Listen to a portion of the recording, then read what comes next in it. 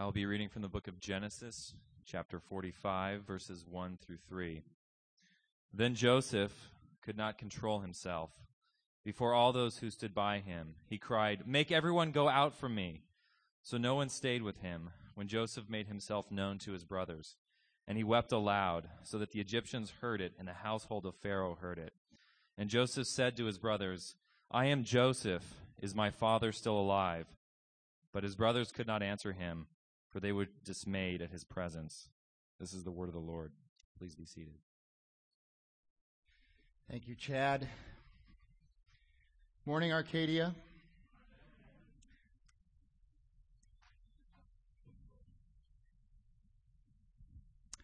Would you bow your heads and pray with me as we get started this morning? Gracious and loving God, our Lord, God of mercy, God of forgiveness, God of sacrifice, God of redemption, you've given us minds to know you and hearts to love you and voices to sing your praise. And God, we've been doing that, and we thank you for that. And now as we turn to your word, I just pray that you would fill us with your Spirit so that we might celebrate your glory, so that we might know you by your Spirit in truth. And God, that we could see our story in yours, and that we could understand the power that you have and the love that you have for us. God, we ask this in Jesus' name. Amen. Well, we are in our fourth week of this series called Faithful, but we are actually in our last week of Joseph. So it's kind of a benchmark week. Next week we're going to do sort of a standalone message for Father's Day, and then the following 6 weeks we'll get back into the series on Faithful, which we'll have a new and separate study guide for, and we'll spend 6 weeks in Daniel.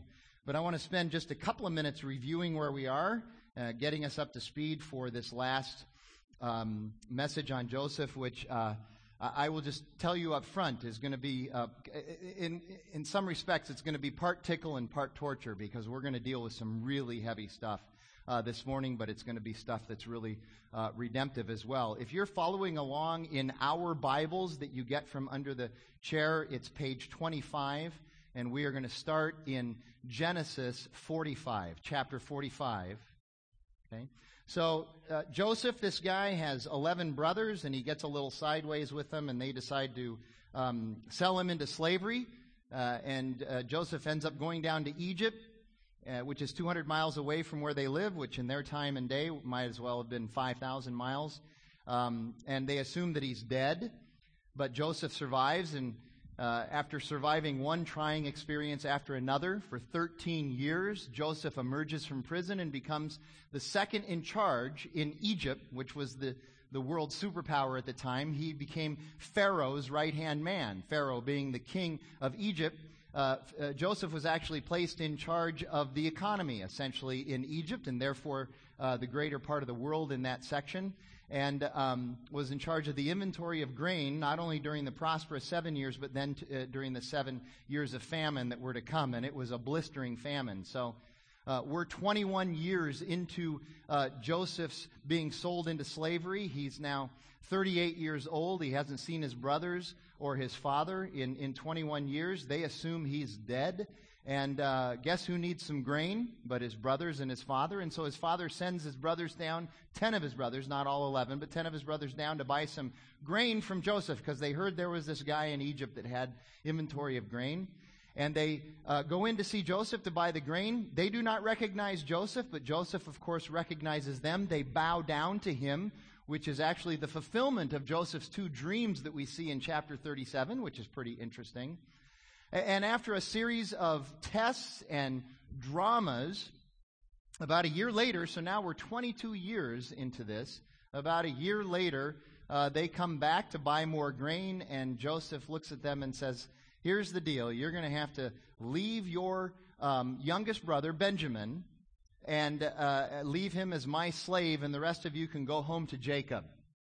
And it's at that point where Judah, fresh off of his humiliating experience with Tamar, but an experience where he came to understand his own depravity and sinfulness, and you find that in chapter 38, he steps up and delivers a speech that is a speech of repentance. It is a speech of sacrifice. It is a speech of courage to his brothers. It is a speech of humility in which he says, sacrificially, listen, you have all the power. We don't. Here's what I'd like you to consider doing. Take me as your slave and let Benjamin go home with my brothers. And it's at that point when Joseph finally realizes that God has done a work of repentance in the hearts of his brothers, and it's time to reveal himself, and that's where we left off last week. And so, looking at the first few verses of chapter 45, the story continues. These are the verses that Chad just read for us. It says this, "Then Joseph could not control himself before all those who stood by him, and he cried, 'Make everyone go out from me.' So no one stayed with him when Joseph made himself known to his brothers. And he wept aloud so hard that the Egyptians heard it, and the household of Pharaoh heard it." This is the third or fourth time now that we've seen Joseph weeping in the midst of this situation. And he is just wrecked emotionally by what's going on and has been going on with his brothers. And then verse 3, he says, "And Joseph said to his brothers, 'Ani Yosef, I am Joseph. Is my father still alive?' But his brothers could not answer him, for they were dismayed at his presence." Now, why were they dismayed at his presence? They haven't seen him for 22 years. And Joseph could have at any time already had them executed, but he hadn't. The reason they're dismayed is because they felt probably that Joseph had just been toying with them, getting them set up for now when he's going to execute them. This guilt that has followed these brothers around has now come to this culmination right here. And they feel so guilty. And they know in their minds that if what had happened to Joseph, what they did to Joseph had happened to them, they would certainly probably want to kill the perpetrator of that sin. And so they're thinking about what Joseph, who has the power to do it, must be thinking. And so they're dismayed at his presence. And Joseph senses that they are dismayed at his presence. So verse 4, Joseph said to his brothers, "Come nearer to me, please." And they came near, probably with much trepidation, wondering if Joseph was hiding a sharp-edged instrument somewhere in his cloak. And he said, "I am your brother Joseph, whom you sold into Egypt. And now do not be distressed or angry with yourselves because you sold me here. For God sent me before you to preserve life. For the famine has been in the land for these 2 years, and there are yet 5 years in which there will still be neither plowing nor harvest." In other words, this terrible famine is going to continue. "And God sent me before you to preserve for you a remnant on earth and to keep alive for you many survivors." God did this, not you, so that many people would be kept alive, including you, my brothers, who sold me into slavery. So it was not you who sent me here, but God. He made me a father to Pharaoh and lord of his house and ruler over all the land of Egypt. Hurry and go up to my father and say to him, 'Thus says your son Joseph, God has made me lord over all of Egypt. Come down to me. Do not tarry.'" Now, I think it's fascinating. I have the ability to nurture and nurse a grudge. I have the ability to nurture and nurse bitterness and resentment toward people.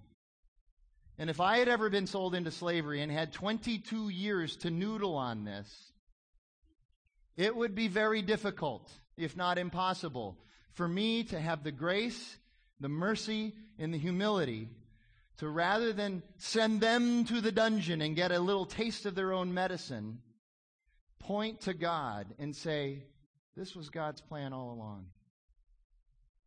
You didn't do this to me. God used you to do this to me for God's greater purpose and greater plan, so that there might be life preserved in this land when this terrible famine came, and that there might be your life preserved when this terrible famine came. God did this, not you." It would be very difficult for me to point to God and say this was all part of his grand plan, and I had to suffer for 13 years in order for God's plan to come about. Why was Joseph able to do that? We're going to talk about that all morning. He was able to do it not under his own power. I don't have the power to do that. I don't think you do either. He was able to do that because he had the power of God in him, because he knew God, and he knew his sovereign power. And although Christ hadn't been raised from the dead yet, it is that resurrection power that Joseph had, living in him, dwelling in him through his Lord and God, Yahweh. It is an absolutely amazing thing. And then you think about, he's going to send them back to Jacob now, their father. And he says, tell Jacob that I'm still alive. Can you imagine this conversation? Wouldn't you like to be on a fly on the wall for that one? Okay, this is Canaan, maybe a grasshopper on the floor. I don't know. But anyway, wouldn't you like to be there to listen to this? Little YouTube video, maybe?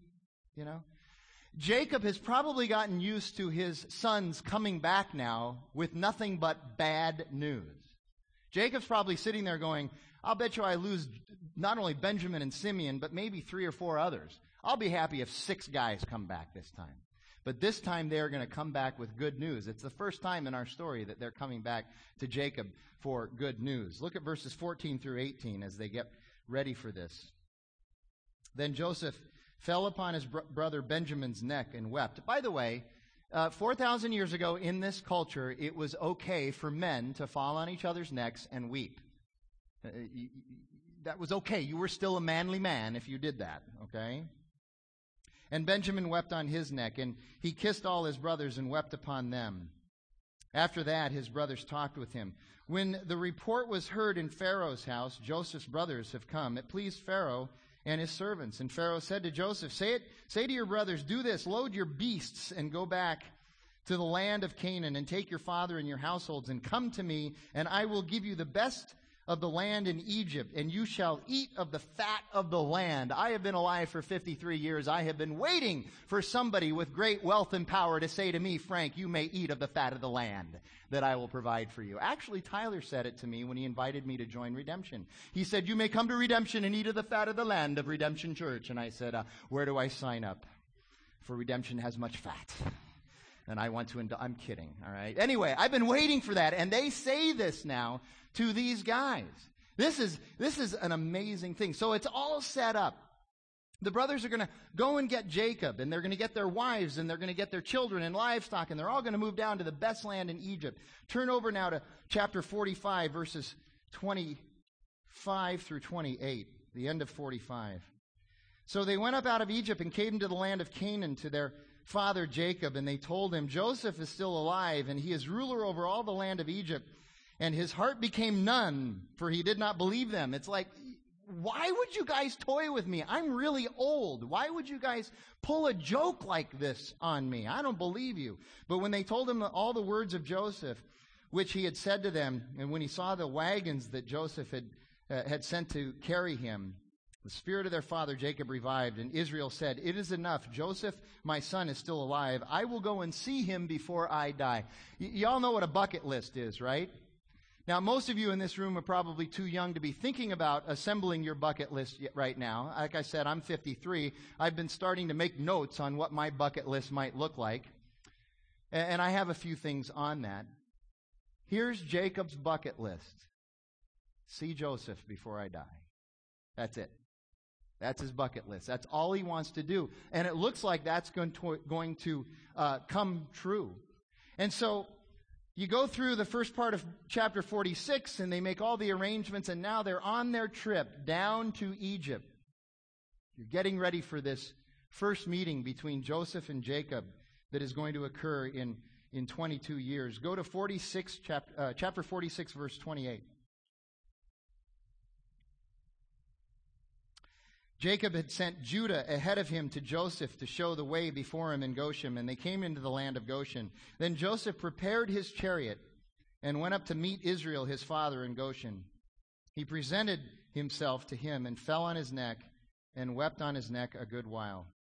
Israel, Jacob, said to Joseph, now let me die, since I have seen your face and know that you are still alive. Jacob lives a few more years, by the way. Joseph said to his brothers and to his father's household, I will go up and tell Pharaoh, and I will say to him, my brothers and my father's household who were in the land of Canaan have come to me, and the men are shepherds, for they have been keepers of livestock, and they have brought their flocks and their herds and all that they have.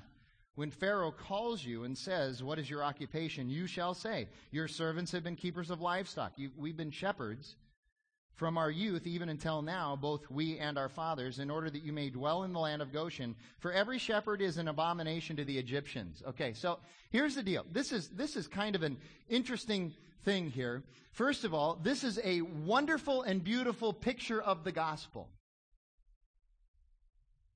These are Hebrews. Egyptians detest Hebrews.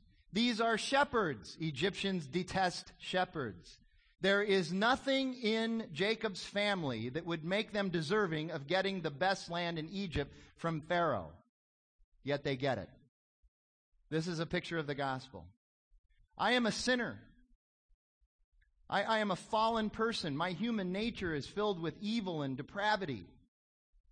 And for no reason in myself, Jesus went to the cross to pay for my sins so that I might be reconciled to God, and then rose from the grave so that I might have eternal life. Nothing in me deserves that, yet I get that.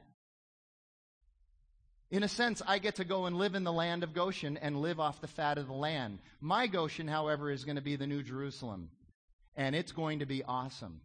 If you don't know anything about the New Jerusalem, read the last couple of chapters of the book of Revelation. It's going to be really good, better than Goshen. It's a wonderful picture of the gospel, nothing deserving in us. Yet God loves us this much to be able to do this for us, to forgive us of everything that we have ever done against Him, against others, against ourselves. Now, let me summarize the next 3 chapters for you. Joseph continues to work the plan. He's got people from all over the world, as well as all over Egypt, coming to him in order to buy grain so that they might live and not die. And he has to do that in an equitable way. This must have been a high-stress job, I would imagine.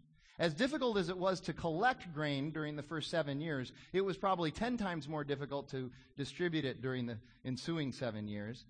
Jacob and his family move in. Jacob gets to meet Pharaoh. There's actually a meeting between Jacob and Pharaoh, the man with all the power in Egypt, and the patriarch who is in charge of his family, and the two of them come together. And Pharaoh pays Jacob much honor and respect.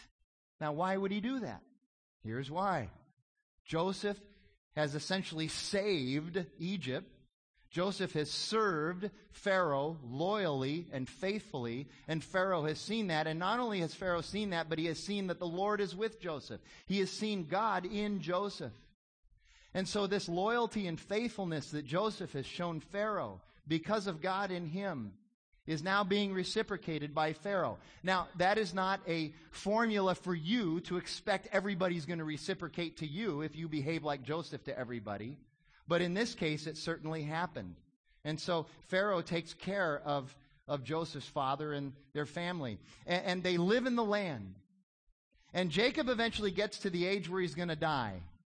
147 years old. Jacob lives to be 147 years old. Jacob single-handedly bankrupts Social Security in Egypt 4,000 years ago. He was taking money from Social Security longer than he was putting money in. Interesting.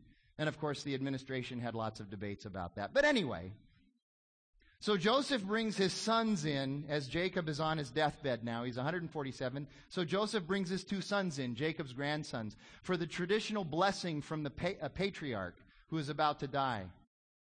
And Jacob does his thing with Ephraim and Manasseh. And then all of Joseph's brothers come in for their traditional blessing from the patriarch before he dies. And it's interesting reading. We don't have time to go through it, but it is very interesting reading because I don't get the sense that all the sons were really blessed by Jacob by what he said. Some of what he said seems a little snarky and a little nasty and a little harsh at times to certain of the sons. Some of the sons certainly were blessed, but others must have walked out going, well, that wasn't worth the walk over to old Dad's room. So you ought to read through that. And then once he's done all of that, he gives very specific instructions to those guys, the sons who are in charge of burying him, about how he wants to be buried, how he wants to be taken care of. He needs to be taken back to the land of Canaan, to the land of his fathers, his ancestors. He wants it done a very special way. As a pastor, I've had meetings like that with people, with spouses, with couples, where they come in and they say, listen, we need you to be involved in the planning of our memorial services. We need to leave instructions, which, by the way, I know that may sound a little morbid to you, but it's not a bad idea. It's not a bad idea to get your orders in a fair before you don't have any choice in the matter anymore and other people are trying to figure that out. It will help the people that survive you as well. So he leaves his burial instructions, and we pick it up there. Turn to chapter 49, the last verse in chapter 49.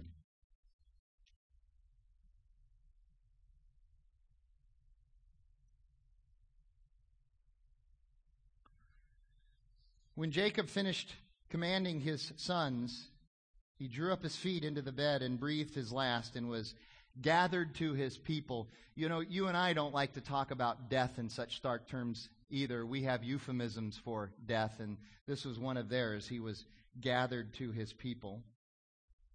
That means he died. Then Joseph fell on his father's face and wept over him and kissed him. And Joseph commanded his servants, the physicians, to embalm his father. So the physicians embalmed Israel, Jacob. 40 days were required for that. For that is how many are required for embalming. And the Egyptians wept over him for 70 days. And so once that was done, Joseph and his brothers took Jacob to his final resting place about 200 miles away. It was a long journey. Joseph had to take a lot of time off from work in order to get it arranged and get it done properly. And then they come back from this journey, and watch what happens. It seems like something happens that we thought we had already dealt with, but it comes up again, and now you begin to understand why this story, which could have ended in chapter 45, needed 5 more chapters to be told. Look at chapter 50, verses 14 and 15. After Joseph had buried his father, Joseph returned to Egypt with his brothers and all who had gone up with him to bury his father. When Joseph's brothers saw that their father was dead, they said, "It may be that Joseph will hate us and pay us back for all the evil that we did to him." Didn't we take care of this already? Wasn't this already taken care of? Not quite. There's so many things going on here, I don't even hardly know where to begin. First of all, what Joseph's brothers did to him was really awful, and they know it. And for Joseph to just forgive them unconditionally the way they did and point to God the way they did, Neil Pitchell calls this the unbelievability of forgiveness. The unbelievability of forgiveness. Have you ever been forgiven by someone for something that you did that was pretty nasty, and they do not hold it against you, and you just really have a hard time believing it? That's the unbelievability of forgiveness. What Christ has done for us on the cross is thoroughly beyond belief. It's the unbelievability of forgiveness. But let's take this a little bit further. They've been forgiven by Joseph, right? Joseph said this was God's plan. God was even involved in this, guys. You have nothing to worry about. Yet their guilt was so deep that even years after they had been forgiven, and years after they had lived in the land of Goshen, and years after Joseph had demonstrated time and time again that they were thoroughly forgiven, their guilt was still so heavy on them that they felt like as soon as Jacob died, that Joseph was still going to carry out his plan for revenge, right? It's like this. It's like when somebody comes to Christ, when God finally opens their eyes and their heart, and they come to Christ in repentance and faith, and through the cross and through the resurrection, they have been forgiven and redeemed and counted as righteous before God. They are now holy before God. That happens. And at the cross, all of our guilt should be gone. That metaphoric ball and chain of guilt that we've been carrying around all of our lives, when Christ saves us and we come to the cross, it's like he brings down these big cosmic bolt cutters, and he goes down and he just cuts that ball of guilt off. And what do? We reach down, pick up the ball of guilt, and continue to carry it around with us. And that's not supposed to be the way it is.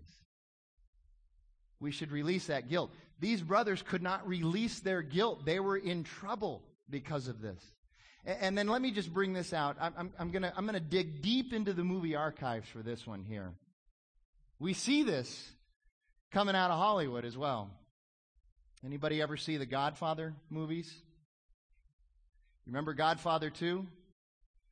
Fredo has sinned grievously against his brother Michael, who runs the family. And Michael has clearly demonstrated that he has an ability to just kill people who have sinned against him in revenge.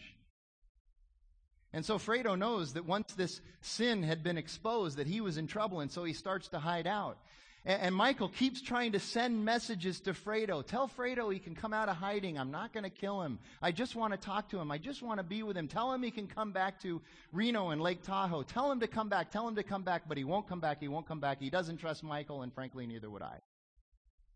Okay? Finally, Fredo comes back, and there's a moment where they embrace, and there's this supposed forgiveness. But the mother dies. The father was already dead. If you know the story, he died in Godfather 1. That's why Michael got promoted. The mother dies. A couple weeks later, Fredo is assassinated. Paul, Michael's favorite hitman, goes with him out onto Lake Tahoe while Fredo is fishing. Of course, Fredo knows he's going to get assassinated because he immediately begins to say the rosary. Paul pulls out a shotgun and assassinates him there on Lake Tahoe. You see, somebody once said that there are no original stories coming out of Hollywood, just bad rip-offs of biblical stories. For years, for centuries, for millennia, we have known about how revenge is often carried out once patriarchs, matriarchs are out of the picture. From Godfather 3, of course, Michael says revenge is best served when the plate is cold. And so the brothers are sitting there thinking, our brother might be Michael Corleone, and he might be waiting for Jacob to be dead for him to finally carry out this execution. So what happens? Look at verses 16 through 21. So they're so frightened about this prospect that they don't even go to see Joseph. They sent a message to him. So they sent a message to Joseph saying, your father gave this command before he died. Say to Joseph, please forgive the transgression of your brothers and their sin because they did evil to you. We have no record that Jacob said this to his sons. None. So most scholars assume that the brothers are making this up. You know, look, Jacob's dead, so you don't have to do what he's going to say anymore, but we're going to tell you what he said to us, okay, so that they have some power in the situation. And Joseph wept when he went and spoke with them. Joseph is still broken up about their guilt. He's still weeping for them and their pain. His brothers also came and fell down before him and said, behold, we are your servants. But Joseph said to them, do not fear, for am I in the place of God? As for you, you meant evil against me, but God meant it for good, to bring about that many people should be kept alive as they are today. So do not fear. I will provide for you and your little ones. Thus he comforted them and spoke kindly to them. So Joseph says, look, even though Jacob is gone and I have every power and every right now to execute you, I won't do it because of God. Because God meant this for good. You meant it for evil, but God meant it for good. It's Romans chapter 8, verse 28. And we know God causes all things to work together for good, for those who love him and are called according to his purpose. God meant this for good. I'm not going to do anything to you. How does this happen? I'm telling you, I would have just sent him right to the dungeon and then contemplated about 15 years of torture. That's just the flesh in me. That's my fallen nature. How can we forgive like this? Go over into the New Testament, way to the right. Go through the Gospels, past the Gospels, and go to Romans chapter 12. Go to Romans chapter 12.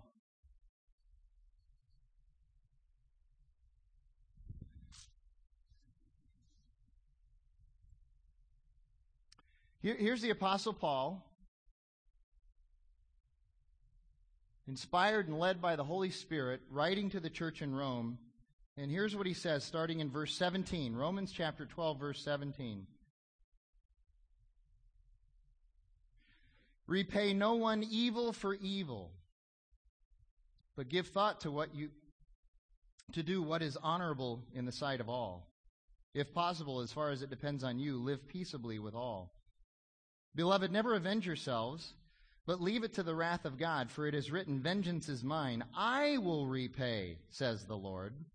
To the contrary, if your enemy is hungry, feed him. If he's thirsty, give him something to drink. For by so doing, you will heap burning coals on his head. Do not be overcome by evil, but overcome evil with good." Now, there's a lot here that I want to spend some time unpacking. First of all, that idea of heaping burning coals on somebody by doing good to them after they've done evil to you, I've heard this taught this way. This is actually your spiritual revenge on them. You're going to get them by being nice to them. You're going to really mess with them, and that's not what it is. This is a cultural reference. Back then, if you sinned against somebody in your community, it was not the ask for forgiveness was not done in private, because most sin is not done in private. And so if you sinned against somebody and now you wanted to repent and you wanted to confess your sin and you wanted to ask for forgiveness, the traditional way to do it was not to go to them in secret and ask for forgiveness, but rather to place a pan of burning coals on your head and walk around in the community as if to pronounce to everybody, "I have sinned against my brother or my sister, I am repenting, and I am accepting responsibility for the sin I have committed." So what Paul is saying is that by overcoming evil with good, it's similar to what he says in Romans chapter 2 when he says the kindness of God will lead people to repentance. And ultimately what he says in this passage is that vengeance isn't yours anyway. It's not your job to avenge yourself. It's God's job, and His sovereign will and His sovereign power, in His sovereign good purpose, under His understanding, He will do it the way He thinks it needs to be done. It may not be the way you think it needs to be done, but He will certainly do it in some way, shape, or form, and you need to just leave it to Him. This is what Joseph did. He left it to God to deal with his brothers. He was called to be a brother to his brothers and to love them unconditionally. And then I will just tell you that this is a little social science for you that I think is fascinating. This idea of overcoming evil with good, social science has demonstrated over and over and over through research projects that this actually works. At some point, somebody has to stop the negative downward spiral of evil. And again, I'm really good at this. You know, all you got to do is drive with me on the 101 for like 5 minutes, and you'll figure out that I'm really good at when somebody cuts me off, I'm going to cut them off twice.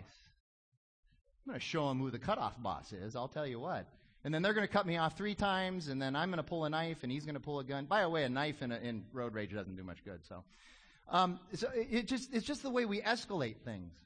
So when I was working on my Master's of Communication at ASU, I took a class in interpersonal conflict. And there was one other Christian guy in the class, and he was actually a part of my cohort. He's a communication PhD now and teaches communication at Whitworth University in Washington. He's a terrific young guy, but we became close friends. And one of the first assignments we had was to read and review and summarize this 40-page research project, which goes through all the literature review and the methodology and the data, and then it comes to the conclusion. And if you're a social science, what you really want to read is you want to read the last 2 or 3 pages where the conclusion is. How do people really behave? That's what you want to know. What has social science found out about human nature? And here's what this one report, this one research study discovered about conflict between people. It discovered that when you try to overcome evil with evil, it doesn't work. It just encourages people to continue trying to overcome evil with evil. But if you overcome evil with good, it stops the negative downward spirals, and you can actually move forward in your conflict resolution. So their conclusion in this research study was that you shouldn't try to overcome evil with evil, but rather you should overcome evil with good. And out in the little margin, after reading this, I had written Romans chapter 12. And then I went to class, and I sat down next to Alan, and he opened up his research project, and in the little margin, he had written Romans chapter 12. And he and I had a good laugh about how they had this big research project and spent untold money and had all of this stuff, and all these guys got together. And we're going, you could have just read this guy who wrote this 2,000 years ago, and you would have saved you a lot of trouble, okay? This guy 2,000 years ago, inspired by the Holy Spirit, already knew what you think you've discovered today. Can you imagine these guys sitting around patting each other on the back? We discovered that you can't overcome evil with evil. Ever heard of a guy named Paul? Okay. It's interesting to me. Miroslav Volf, I've talked about him before. He's a Yugoslavian now living in the United States, a Bible scholar, suffered through a lot of the wars in Yugoslavia, literally saw people come into his town and the enemy come into his town and rape and pillage and kill and just utter devastation, terrible things that most people in this room, I'm sure maybe all, have never seen before. And in his flesh, he wanted retribution. In his flesh, he wanted vengeance. In his flesh, he wanted to fix their wagon, so to speak. But he also knew of Romans chapter 12. He said, vengeance is God's. I'm going to leave it up to him. Now, you and I can't do that under our own power. We can't pull ourselves up by our own spiritual bootstraps. This has to be the power of the cross of Christ, the power of the resurrected Christ, and the power of the Holy Spirit in us. That's why Christ went to the cross, to forgive us and also to empower us to be able to forgive others. Look at Luke chapter 17. Luke chapter 17.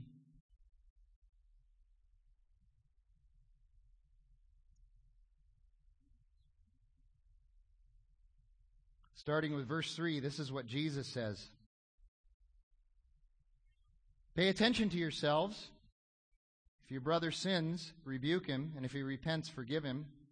If he sins against you 7 times in a day and turns to you 7 times saying, I repent, you must forgive him. I'm telling you, this is hard. This is really hard. I've had people sin against me. I don't want to forgive them. I want them to pay for it. But the reason Jesus can say this is the same reason that Paul said it and the same reason that Joseph did it. It's by God's power. It's God's sovereignty. It's His to take care of. And I will tell you that all the sin that has been perpetrated against me by other people in this world and in my lifetime is nothing compared to the sin that I have committed against God and against others. And Jesus has forgiven me for that. And if He can forgive me for that, by the power of the Holy Spirit, I should be able to extend that forgiveness to other people if I really believe what I say about Jesus. But there's even more to it than that. Research has shown that when you don't forgive, by the way, the word forgive, if you do a little word study, it means to release or let go. So forgiveness is not just for the person you're forgiving, but it's also for you. There is a benefit to it. When you forgive, you release and let go of this bitterness, this resentment, this anger, this desire for revenge. And here's the physiological advantage of doing that. Research has shown that when you nurse a grudge and you nurse resentment and you nurse bitterness, the part of the brain that is occupied with that nursing is the same part of your brain that is your most creative part. It's the part where you do your best work. It's the part where you are most productive. It's the part where really God can use you for His purpose, His best. And if you've got on your hard drive, your brain, that part of the brain that's most creative, if all you've got on there is nursing grudges, you're really not going to be used very well by God. And your life is going to be dismal and difficult. David Augsburger in 1985 wrote a book now that's considered a classic. It's called The Freedom of Forgiveness. And he talks about this idea of the negative spirals downward. And he says somebody has to have the courage and the power of the Holy Spirit to be able to stop those negative spirals downward when we're in conflict and we are in wars with each other and we don't want to forgive. Somebody has to be the one that stops it and eats it and takes it back upward. It's Romans chapter 12. Ultimately, we have to eat some of the pain in order to be able to do this. Again, we don't have the power to do this. It's by the power of Christ in us. But ultimately, that's what Jesus did. That's what his character is as he hung on the cross. And that's what Joseph did with his brothers by the power of God in him. And let me just say this. If you want to compare breakfast and forgiveness, here you go. When it comes to breakfast and forgiveness, you and I need to be more pig than chicken. And the reason is because all the chicken does is supply the egg, but the pig supplies what? Skin, meat. When it comes to forgiveness, you and I have to be willing to put some skin in the game. It's the only way it works. This is a magnificent book. It's called The Reason for God by Tim Keller. I'm going to read to you a section of it. And I know, for some of you it's like, this is like death when somebody reads a section of a book to you. I'm going to make it as interesting as possible. It's about 4 paragraphs. Hang in there with me. If you have any caffeine with you, take a sip now. That'll help you get through the next 3 minutes, okay? But this is so good. There is no way I could say this as well as Tim Keller has said it, so you need to hear it from him. And I guarantee you after you hear it, you're going to want to buy the book. Here's what he says about forgiveness. Most of the wrongs done to us cannot be assessed in purely economic terms. That's true. In fact, I will tell you that the economic loss I've had from people sinning against me is not nearly as bad as the other kind of loss I've had when people sin against me. Someone may have robbed you of some happiness or reputation or opportunity or certain aspects of your freedom. No price tag can be put on such things, yet we still have a sense of violated justice that does not go away when the other person says, "I'm really sorry." How many of you have been recipients of that kind of an apology? "Hey, I'm really sorry." Not that fulfilling, right? Okay. When we are seriously wronged, we have an indelible sense that the perpetrators have incurred a debt that must be dealt with. Once you have been wronged and you realize there is a just debt that simply cannot be dismissed, there are only 2 things to do. The first option is to seek ways to make the perpetrator suffer for what they have done to you. You can withhold relationship and actively initiate or passively wish for some kind of pain in their lives commensurate to what you experience. By the way, because of self-serving bias and attribution theory, when we try to decide what is commensurate with the pain we've suffered for that person to suffer, it's always more for them. It's just the way we operate. Okay. There are many ways that you can do this. You can viciously confront them, saying things that hurt. You can go around to others and tarnish their reputation. If the perpetrator suffers, you may begin to feel a certain satisfaction, feeling that they are now paying off their debt. The reason he says a certain satisfaction is because our satisfaction will never be satisfied by retribution or revenge. This feeling of justice that we feel we must have from somebody who has sinned against us, this idea that we need to be made whole again, it'll never happen again. Superman cannot go the opposite way around the earth and bring you back to a place where you were before the sin happened to you. It just doesn't happen. You will never be really made whole again. You just need to accept that. And again, lots of research has been done in this subject. And the research has been done with family members who have sought the death penalty for the perpetrator of a crime against somebody in their family where they killed somebody in their family. And they work so hard for years and years and years and years and years to get that death penalty because they believe that once the death sentence is pronounced, they are somehow going to be vindicated, made whole, and justice will survive. And every time that they've done this research and they've gone to people afterwards, the people have said the same thing. You know what?